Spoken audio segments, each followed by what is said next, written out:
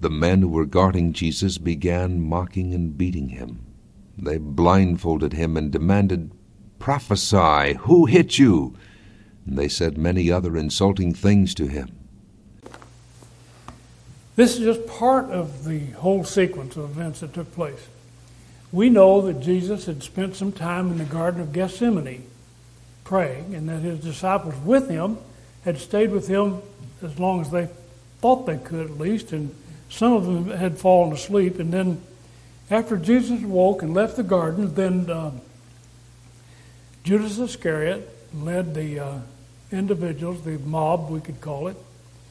He led them to Jesus, and they took him into custody. Now, the first thing they did when they came upon him and secured him, they took him to the house of Annas, who was the father-in-law of the high priest Caiaphas. Now, probably, and this was in the middle of the night, or starting in the middle of the night, they probably took him there to start with so that they could take the time to gather the rest of the members of the Sanhedrin to let them know that Jesus was in custody, that they were going to have a tribunal or a reckoning of him that night. And so he went first to the house of Annas, and we could just imagine that messengers were sent all over the city of Jerusalem in order to procure all the representatives that should come together to pass judgment on this man called Jesus. The Sanhedrin then was assembled in judgment and in the house of Caiaphas, the high priest. And they put Jesus before that council for his examination and a verdict. Now these were men of stature. These were men of reputation. These were dignitaries. These were high officials in that particular state. And the false charges then were laid before them probably in a very formal way. The false witnesses were called, and then a judgment was pronounced. They pronounced Jesus to be guilty of blasphemy because he said that he was the Son of God. When that took place, then everything sort of broke down. And one text says, Matthew I believe it is, says that when the high priest spoke to Jesus and he responded, a man standing by reached over and slapped him. Slapped Jesus. Slapped the face of God. That must have emboldened them, because after that, they put a blindfold on him. Perhaps they put a hood over him, and then the men standing around began to buffet him and slap him themselves and say, "Prophesy unto us. Who hit you?" They were mocking him. This was not a mob of thugs. This was a group of recognized men of authority and prestige. They were public figures, and they held sway over the people. It wasn't something that was taking place in a corner of an alley. It was in a place of prestige and honor and dignity. It was in the court of the high priest. The highest court in the land of Israel, where all the power was vested. Jesus didn't respond to their calumnious accusations. Therefore, they assumed that he was not the Christ. He was not a follower of these leaders. Therefore, they assumed that he was a rebel, that he was a traitor to their cause. They concluded that he was not above the stature of an ordinary criminal, and so they laid hands on him. They slapped him. He wasn't worthy even of the title of prophet. But they made a critical mistake, because he did not rise to their challenge to respond to them. Therefore, he was not worthy in their minds of the respect, but rather should be rejected and punished as a fraud. Now, that mistake has continued to this day. It continues now. Jesus is not given the respect that should be accorded him, nor is his Father.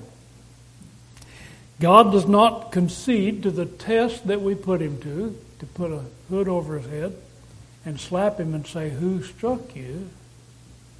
God does not concede to that. His Son did not concede to that. They do not bow to that point. They were asking Jesus to demonstrate his power and superiority for their own selfish motives. They wanted to know. Now, what I'm going to suggest to you is that they epitomize, they represent the challenge of every unbeliever of every age who erect their idols in conflict with the image of God. Their belief in God as revealed in the Bible is challenged. Every age has done it. This was not the first, nor shall it be the last. This was the beginning of a long history of unbelief. They were in effect saying, "Who struck you? Tell us, who struck you? Give us some information." They were saying, challenging him, like the children of Israel had challenged God through the desert wanderings when they went from Egypt to Canaan. Now, I'm going to take you back to the book of Genesis in chapter 32. Not Genesis, Exodus. After God had revealed himself on the Mount Sinai and had revealed his law, while Moses was on the mountain with him for that 40 days, the people decided that maybe God wasn't due their honor and their respect. They said, "Where's he gone? Where's God gone?" Does that sound familiar to you this current day? Where's God gone? Slap him. Jar him awake. Disrespect him. Where is he?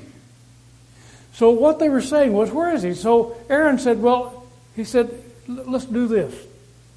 Let's get all your earrings and all your gold baubles together. And let's put everything together, silver and gold, and let's make an image. And they did.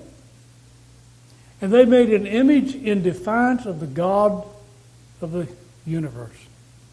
And Aaron said here, once he made an image of a bull. Because that was part of the Osiris, that was part of the imagery that they had when they came out of Egyptian bondage. And Aaron said, "This is your God, O Israel, that brought you out of the land of Egypt." Now, that was a challenge to the deity of God. And of course, it ended badly for them. They rejected God at that time in favor of their idol, of who they believed would deliver them. You say, "Well, that's foolish. That's foolishness." Yes, it was. It was foolishness. For them to actually build something themselves, it was them, not God, build something themselves and say, "This is God," instead of the God of the universe. They shut their eyes and closed their ears to the voice of God, and they went about their way. And for 40 years in the wilderness, they kept turning back and wanting to go back to their idolatry. And when Jesus came, you know what he found? He found a people that were pretty much in the same mold of thinking, wasn't he? Didn't he? He said, "You've closed your eyes and you've shut your ears. You won't see and you won't hear, and you've hardened your heart." Then he further told them in Matthew chapter 21, which is a quotation from Psalms 118, that the stone which the builders rejected, he's talking about Jesus, who was a stone cut out of the mountain without hands. He said, "The stone which you've rejected is made the chief of the corner." He's the chief cornerstone, but you've rejected him. So what did they do? Well, you see what they did. They finally got down to the point that when they put him before the tribunal, the most honored group of men among them, they slapped him. They actually slapped God in the face. They'd been doing that all along. Modern man has erected his own idol. We have. In the form of human wisdom that challenges not only the existence of God, but the superiority of God. Now, it takes various forms. You say, well, maybe it's greed, maybe it's avarice, maybe it's being money hungry, maybe it's the economy, maybe it's the fun social venues that we erect ourselves. Basically, what I want to talk to you about this morning is that we have an idol among us that has been erected over the last 150 years that challenges every child that we put in our school system as to whether or not God is or we are our own gods. It's called the theory of evolution. It was written by a man the book was written by a man called The Origin of Species, by a man called Charles Darwin over 150 years ago. And it was met with a great acclaim. Charles Darwin went to the Galapagos Islands and he looked at all the varied biological forms, animal and vegetable forms, and he came to the conclusion that God did not create this universe and this world and this system. He didn't create man. Man evolved. We just evolved. We just came about through various forms of natural processes. And when he published that book, of course, the postulate of that book denies the creative fiat of God. Did God create the heavens and the earth in 7 days, or did he not?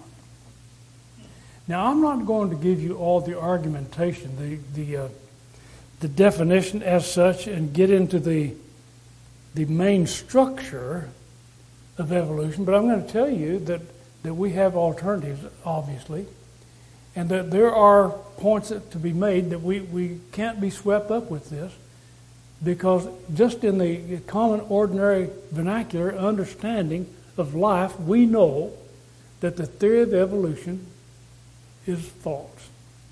And it's claimed that evolution came about through a slow process of creating man instead of the process of God creating man in a day.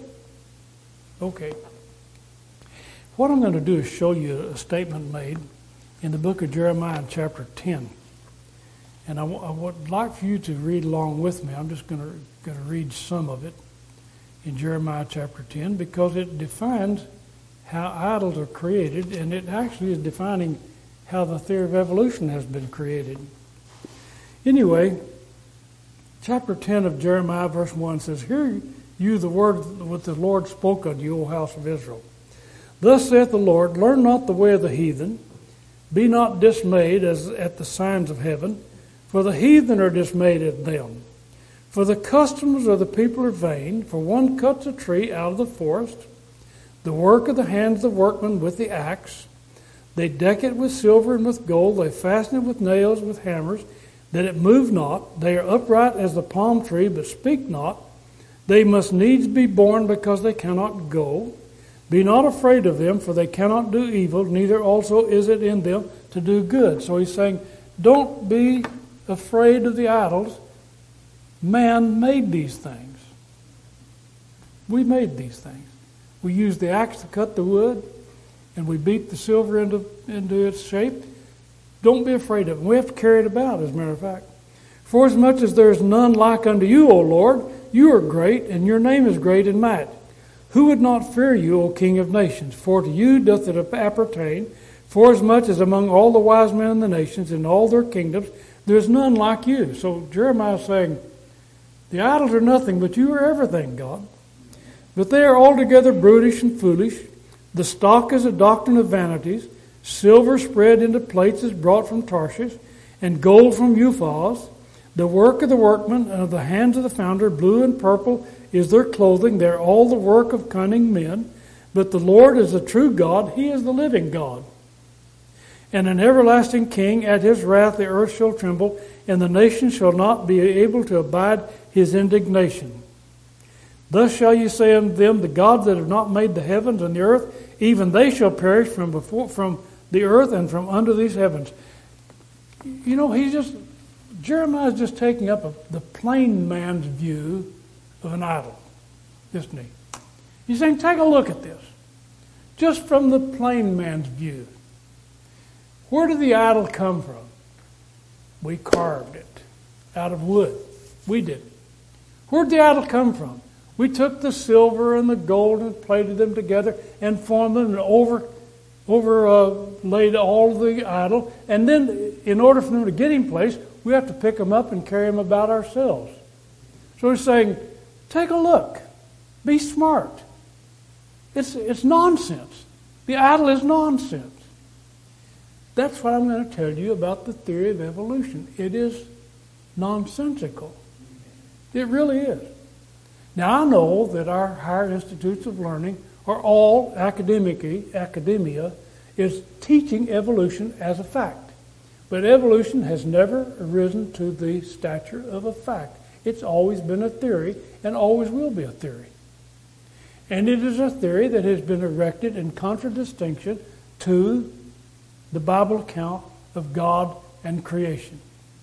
That's what it's for.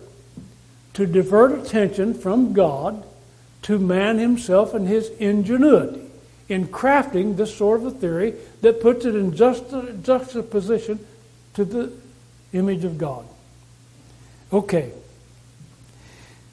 The Bible teaches, just to be plain, the Bible teaches that God, Genesis chapter 1, 2, and 3, teaches that God created the heavens and the earth in 7 days. 6 days and he rested the seventh. Didn't take him 7. Created man in 1 day. Now that's what the Bible says. Okay. It doesn't fluctuate on this point. It doesn't go back and forth and say, well, no, I meant to say that this 7 days were actually 7 periods of time, geological periods of time that could have been billions of years. It doesn't say that at all. It says he created it in 6 days, seventh day he rested, and man in 1 day. Now, if God can create a universe that we can't even get to the edge of, and I don't know what's past that edge, if there is such a thing as an edge of the universe, if he can do that, could he in fact create all we see around us in a day, 2 days, 6 days? If we believe in God, we believe that he can, and he did. But the theory of evolution tells us, no, he didn't. So you see the challenge? It is an idol.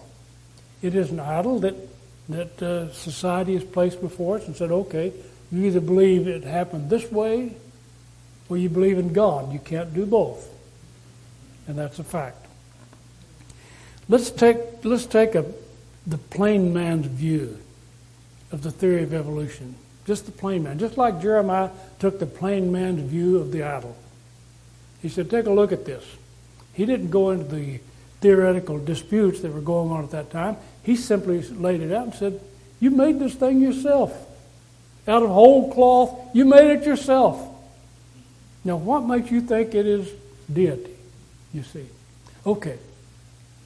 We made the theory of evolution ourselves. It has no foundation whatsoever. No foundation whatsoever. It has no practical benefit. The theory of evolution, as taught, does not benefit society in any possible way. It doesn't benefit medicine. It doesn't advance science. It doesn't help society. It's simply a theory of how the world started rather than believing what God said that he created it. So it has no economical, cultural, or societal value except to destroy faith in God. That's what it's for. It's based upon the premise of violence, the survival of the fittest, the consummation of the weak by the strong. Now that's exactly what Nazism was based on. The survival of the fittest, the elimination of the weaker cultures and ethnic groups, and the elimination of any society that did not meet the same standard of the Nazi regime or the Aryan race. So it's based upon that, and from that standpoint alone, I would say that I'm really not in favor of it at all. It promotes the transmutation of genes and eventually the transmutation of species. In other words, the theory tells you that somehow changes have been made within a species that transmutes and changes the species. For instance, the one most notable is that we're told that the humanity, human beings, Homo sapiens, have been transmuted from simians, from apes. From apes, we became humans. There is no missing link. There has not been any missing link. 150 or 160 years of research has not produced a missing link. There's no evidence that this has taken place, no viable evidence that species can transmute. There's no evidence at all for that. So we'd say, okay, it falls flat on that particular point. And it suggests, by the way, and some people begin to say, well, hasn't man changed in some way? Well, there are variants or variables within the human genomes that will change you in some way. As a matter of fact, my latest research turned this up, that as far as species are concerned, distinct species on this earth, there are over 1 trillion different species. But to find one transmuting, morphing from one species to the next, has never been discovered. And yet there's over 1 trillion of them that you can examine. And researchers know this. They know this. But they still hold to that theory that maybe we can find one that's transmuting.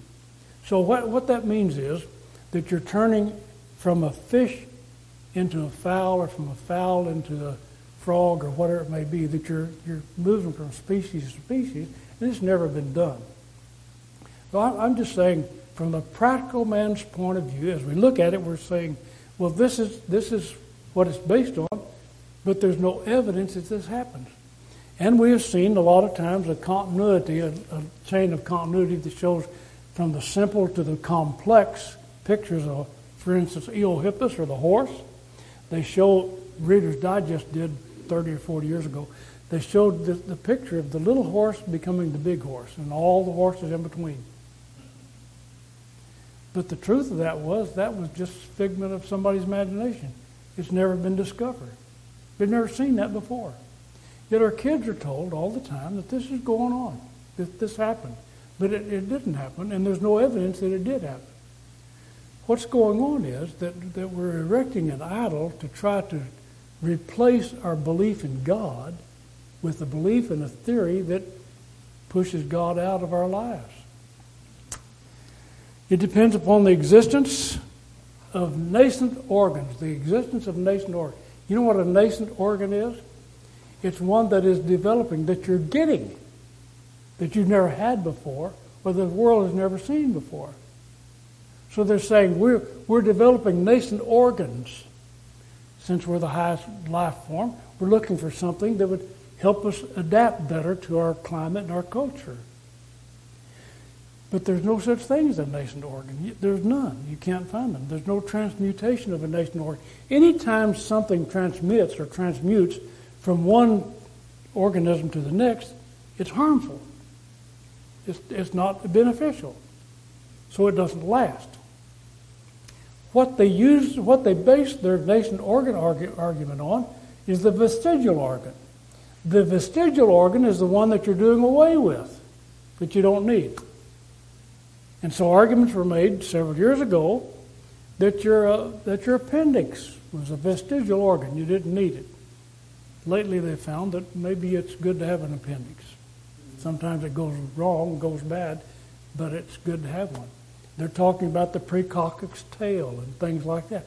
But what they're saying is you have nascent organs that you're getting rid of because they're atrophying. Therefore, evolution is viable. But if you're atrophying organs and not developing them, then that's contradictory to evolution, don't you see? You're not getting any advantage. You're losing whatever advantage you had. That's called a vestigial organ. And it's at this point in time, nobody can point to an organ that you have in your human body that is vestigial, really. Okay, atrophy is not the product of evolution. You can lose your sight, and you can go blind, and you can atrophy a limb, or you can lose your hearing, and you can promote atrophy by lack of use. But that does not produce what we need for evidence for evolution. You follow what I'm saying? They find blind fish at the bottom of the ocean. They did not develop their eyes. Why? They didn't need them. They atrophied them. But we're not finding some evidence of some part of the biological kingdom that's developing something that will help them do better. But the blind fish at the bottom of the ocean are blind because their eyes are atrophied. They don't need them. They can't see, although there's some there that can see. So what we're doing is taking a look at the thinking man's or the individual's idea or concept of evolution. Mutation is proven to be harmful rather than helpful, and it's an anomaly. It remains a theory and not a proven fact. You cannot prove the theory of evolution. It's never been proven, it's not going to be proven, and it's not of any value to you. You can't use it in your everyday life. There's no useful use for it except to deny that there is a God. Theistic evolution is a crossbreed of the theory of evolution. The Bible says that God created heaven and earth in a 1 week period. Theistic evolution said, well, we'll compromise on this. We will say that God created the heaven and the earth, but it took him billions of years to get it done. It took him all these years to get it done. What they're saying, basically, is this. The Bible says, and very plainly says, there's no equivocation about it, that God created the heaven and the earth, and that he did it within a week's framework. That's what the Bible says. Theistic evolution says somebody got that wrong. Somebody got that wrong. So what they're saying, basically, is that the prophets, who were the secretaries, God's secretaries, or his amanuenses, that the prophets didn't write it down properly. That God did it, but the prophets got it wrong. The Bible says in Hebrews chapter 11, verse 1, that God spoke unto the fathers by the prophets, hath in these last days spoken unto us by his Son. God spoke to man by his prophets. If we say that they got it wrong, what we're saying is that the truth did not prevail. You shall know the truth shall make you free. We're told that the Bible is truth. Thy word is truth, O God. So if the Bible is not true, then we've lost our confidence in what God has had to say. Again, it's a challenge to the primacy of God. It's saying, well, okay, we believe in evolution so strongly that we think maybe the prophets didn't accurately transcribe the information to us. Evolution is designed to demonstrate that there is no grand designer of the universe. It's an anachronism. You cannot use design to prove no design. And that's what evolution does. They try to look back and see all the designing elements, the consistency of nature, and try to prove that there is no consistency of nature, which is an anachronism. Okay, we're just talking about what the common man knows and what you should not get upset about when you think about evolution. If we can't explain it, the evolutionist says, if we can't explain it or replicate it, we can't believe it. We have to redo it again. But they cannot replicate their theory of evolution. It's not demonstrable. Never has been. Cannot see it done. Creation, then, is supplanted by superstition. And there are other errors that are offshoots of this. And one of the basic errors is the postulate that the age of the earth contradicts the Bible account of creation. So we hear these long terms all the time, don't we? This rock is 7.5 billion years old, or this rock is 1 billion years old, or this particular fissure is 3.5 million years ago, or 15 billion years ago. So we're hearing all these long distorted periods of time that make you think, well, the Bible says it hasn't been that long ago that God did this. And it actually says that. If we calculate all the time that we find in the Bible, we're not going to find these long periods of time between us and the creation. Now, the calculations will vary a lot back and forth. But what we fail to understand in all of this, when we're reasoning this, is that we know that researchers have found that some rocks, have radioactive material in them. Plutonium and uranium and so forth, things like this, U-235, and all these different elements. And they've discovered that they have a half-life. It's called the theory of relativity, basically. That there's a period of decay where the actual element loses its life, half of its life in a certain period of time. So they'll say, okay, this particular rock or element will lose half of its life in 15 billion years. So what they're holding in their hand is a 7.5 billion year old rock, or whatever it may be. And I wouldn't argue that. I wouldn't dispute that, although there's some real problems that involving the salinity of the ocean. But regardless of that, just for the thinking man's or the individual's point of view, when we're talking about discovering things that we believe are billions of years old, the beginning of the planet Earth and of all the universe, what we have to think in these terms is very simple. When God created the heavens, the earth, and everything, at what stage did He create them? Are you thinking with me? Did He create them fully mature or in a state of infancy? Think about it.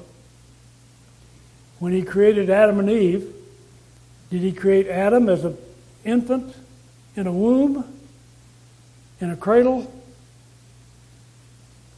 finally starting to walk? How did He create Adam? He was a full-grown man. And He created him with age. He had age. Which means that had he gone through the same stages of age, he would have reached that age of perfection that God created him at a certain time. And he should have gone through all the stages that we go through, from infancy to maturity.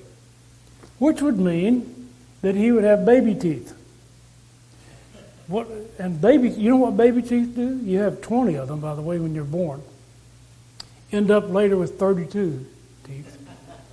But your baby teeth reserve space for your major teeth, from your permanent teeth.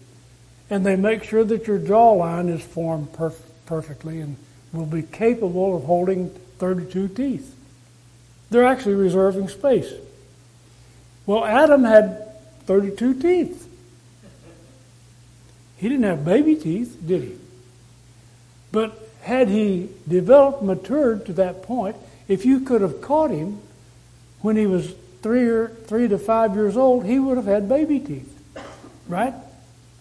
But you see him when he's full grown. So when we look at the earth and we say, well, how did God create the heavens and the earth? Did He create it just as it started, when it had no features to it, nothing? Did he just begin and say, okay, I'll create everything in its infancy or in its maturity? In all likelihood, we would say maturity. That's why the rocks look like they should have been 7.5 billion years old. But they weren't. They don't. Think about this in terms of what was in the Garden of Eden. In the Garden of Eden, there would be trees.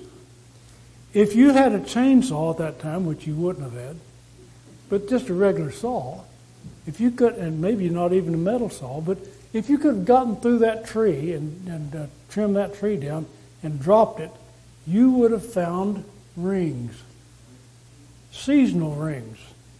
But it did not go through a single season. It was mature when God created it. So when we look at all the features of the earth and of all the nature of the rocks and the minerals and so forth on the earth, we have to take a look at it in terms of it being a mature planet rather than an infant planet. And of course that also begs the question about whether or not it was created out of anything. Hebrews chapter 11 verse 2 tells us that God created everything out of that which does not appear. So, when you hear all these questions about dinosaurs and about radioactivity and about half-life theories and the radioactive decay of rocks and so forth, you have to think in terms of when did God and what did God do when He created everything? Did He do it without form and feature, or did He put the form and feature in as we could see it, as nature would have done it had it been allowed to go through? Just like tree rings in a tree that are seasonal rings, that it actually didn't go through the seasons. Okay. What evolution does is it contradicts. It's not a contradiction of science. Science has nothing to do with evolution, by the way. Scientists are not dependent upon evolution in any regard whatsoever. So don't get excited when people are talking about the theory of evolution. It's just a theory. And it has no basis, no firm foundation. But it does challenge your belief in God. It contradicts, it doesn't contradict science because science has nothing to do with it. But that which is disputed is the denial that God created what we now see and know on this earth. And a theory that does that must be resisted, that supplants reverence for our God.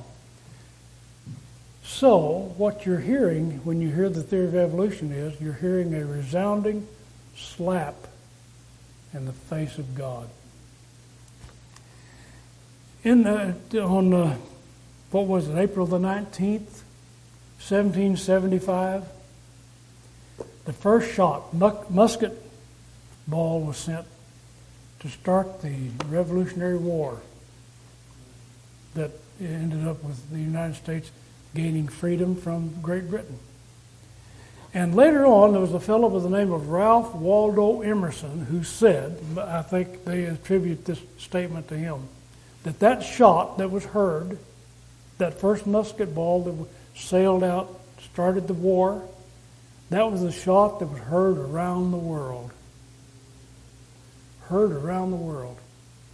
And when we look back, when Jesus was standing before that tribunal, and that man reached out and slapped Jesus, that was a slap that was heard around the world, and still is. When you slap God, you're going to rattle a lot of people. And that's what evolution does. It slaps God. It's a slap in the face of God. I had a chart I want to show you. This one. They blindfolded him. He didn't say anything in his defense.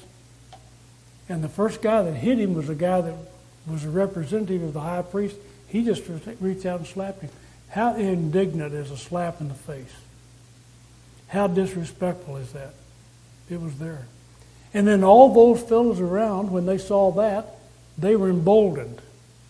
So before he got away, they decided they'd slap him too and say, tell us, if you are the Christ, tell us, who struck you? Who slapped you? Well, of course, Jesus didn't fall for that and didn't do that. He just let them go on. And that's what's going on today. We generally don't have a response to those who are teaching the theory of evolution to our children. We just let it go on. But we sure need to be sure to make sure that we know that this theory is a slap in the face of God, and that our children should not be overwhelmed by it, that there are definite answers for that. And then they went on from there. They took Jesus, and they went on from there, and they put him on the cross. And they began to say things like, if you are the Son of God, come down. Come down on the cross. If you're the Son of God, come on down. If you are the Son of God, physician, heal yourself. If you're the Son of God, heal yourself.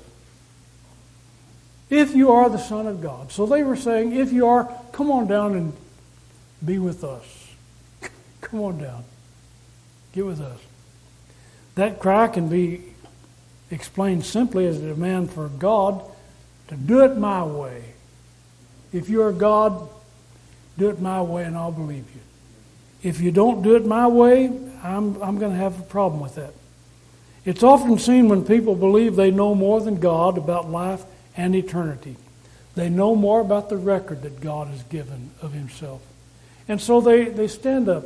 We stand up, I should say. We stand up and say, Lord, I will believe you if. We have all the ifs. If. If you're the Son of God, come on. Come on. Come down. We want to reduce him to ourselves. Paul said in 1 Corinthians chapter 1, beginning at verse 18, he said, the preaching of the cross is to them that perish foolishness, but unto us which are saved it's the power of God. It is written, I will destroy the wisdom of the wise and will bring to nothing the understanding of the prudent. Where is the wise? Where is the scribe? Where is the disputer of this world? Hath not God made foolish the wisdom of this world? After that, in the wisdom of God, the world by wisdom knew not God. It pleased God by the foolishness of preaching to save them that believe. Well, okay. So we didn't slap God. But on the other hand, when he's on the cross, maybe we're saying, Lord, we're going to make our belief in you conditional. We want you to comport with us. We want you basically to be part of us and to let us go and let us be involved in what you're saying and doing, and let us sort of make our own way along with you. In the matter of morals, what I'm bringing up is this. We're living in a society that is completely at odds with God. We really are. We're living in a government, and the government in this country has gotten so involved in immorality and profanity that we can all hardly believe it. But it's actually a sweeping wave, tsunami that came from Europe and the other nations and is finally engulfing us. And that tsunami says this. It says that we want you, God, if we believe in you, we want you to accept our standard of morals. We want you to think like we think.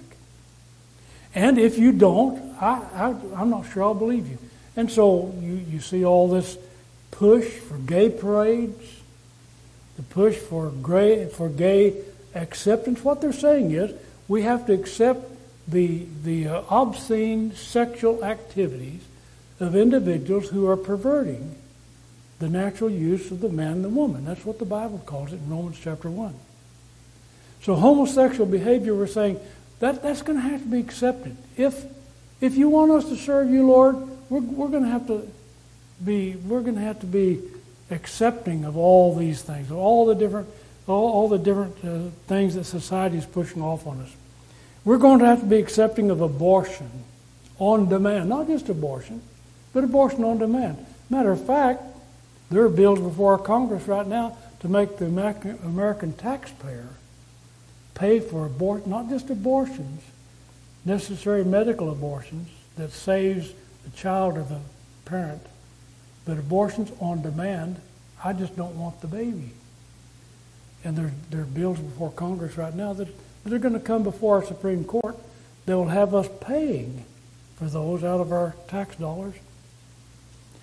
Drug and alcohol use, we're trying to establish the fact that this is a sickness. And so culturally we're saying, well, this is a sickness. It's not really that bad.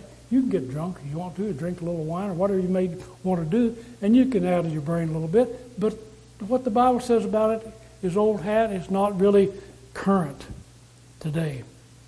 Profanity, pornography, the sanctity and endurance of marriage, all of these things. You know, people are living together today. When I was a kid, it wasn't just a kid, but people had to get married before they lived together and had sexual relations together. But that's sort of like old hat to people. It's old stuff to people. But the Bible says that's wrong. That's fornication. That's adultery. These are terms that we have to find, that we do find in God's Word. But the people are wanting it. If you are the Son of God, come on down here. Come down here. There was a fellow by the name of Robespierre. You may have heard of him. Maybe not. Maximilien Robespierre. He died when he was 36 years old at the French guillotine. Head was cut off. He was involved in French politics for a long time, especially in the 1790s. Robespierre was a part of the revolution, revolutionary thinking, and it was kind of hard to figure out which side he was on. He was prominent during the time of Louis XVI. Anyway, there was a great uprising, we're told, in Paris. Great uprising. And Robespierre at that time looked down upon the group, upon the fighting, upon what was going on. He said, I've got to get down among the people and find out where they're going because I'm their leader. Well, that's what we're looking at now in terms of the multitude. Where's the multitude going? Where's the multitude going? I don't care where they're going. I care what God tells me to go. If you are the Son of God, come down from the cross. What does the Bible say I must do? The Bible says Jesus pointed out the greatest commandment that we have. If you love me, keep my commandments. Two things this morning. The theory of evolution slaps the face of Jesus. And it's the slap heard around the world. And the catcalls that went out when Jesus was on the cross, confronting him and saying, if you are the Son of God, come on down. If you are the Son of God, do it like we think you'll do it. And I might also mention this, that when we're in our prayers to God, we're asking for God's favor to do certain things for us. If he doesn't do what we want him to do, then what do we do? My brother and sister in Christ, understand this. God is in charge. And whatever he does, it will be best. It will be for the best. Whatever the outcome of anything that's going on in your life, God will take care of you. God help you not to slap Jesus and not to call upon him to confer and to agree with what you're doing, but agree with him and agree that he is the God of heaven and earth. Let's sing that last song.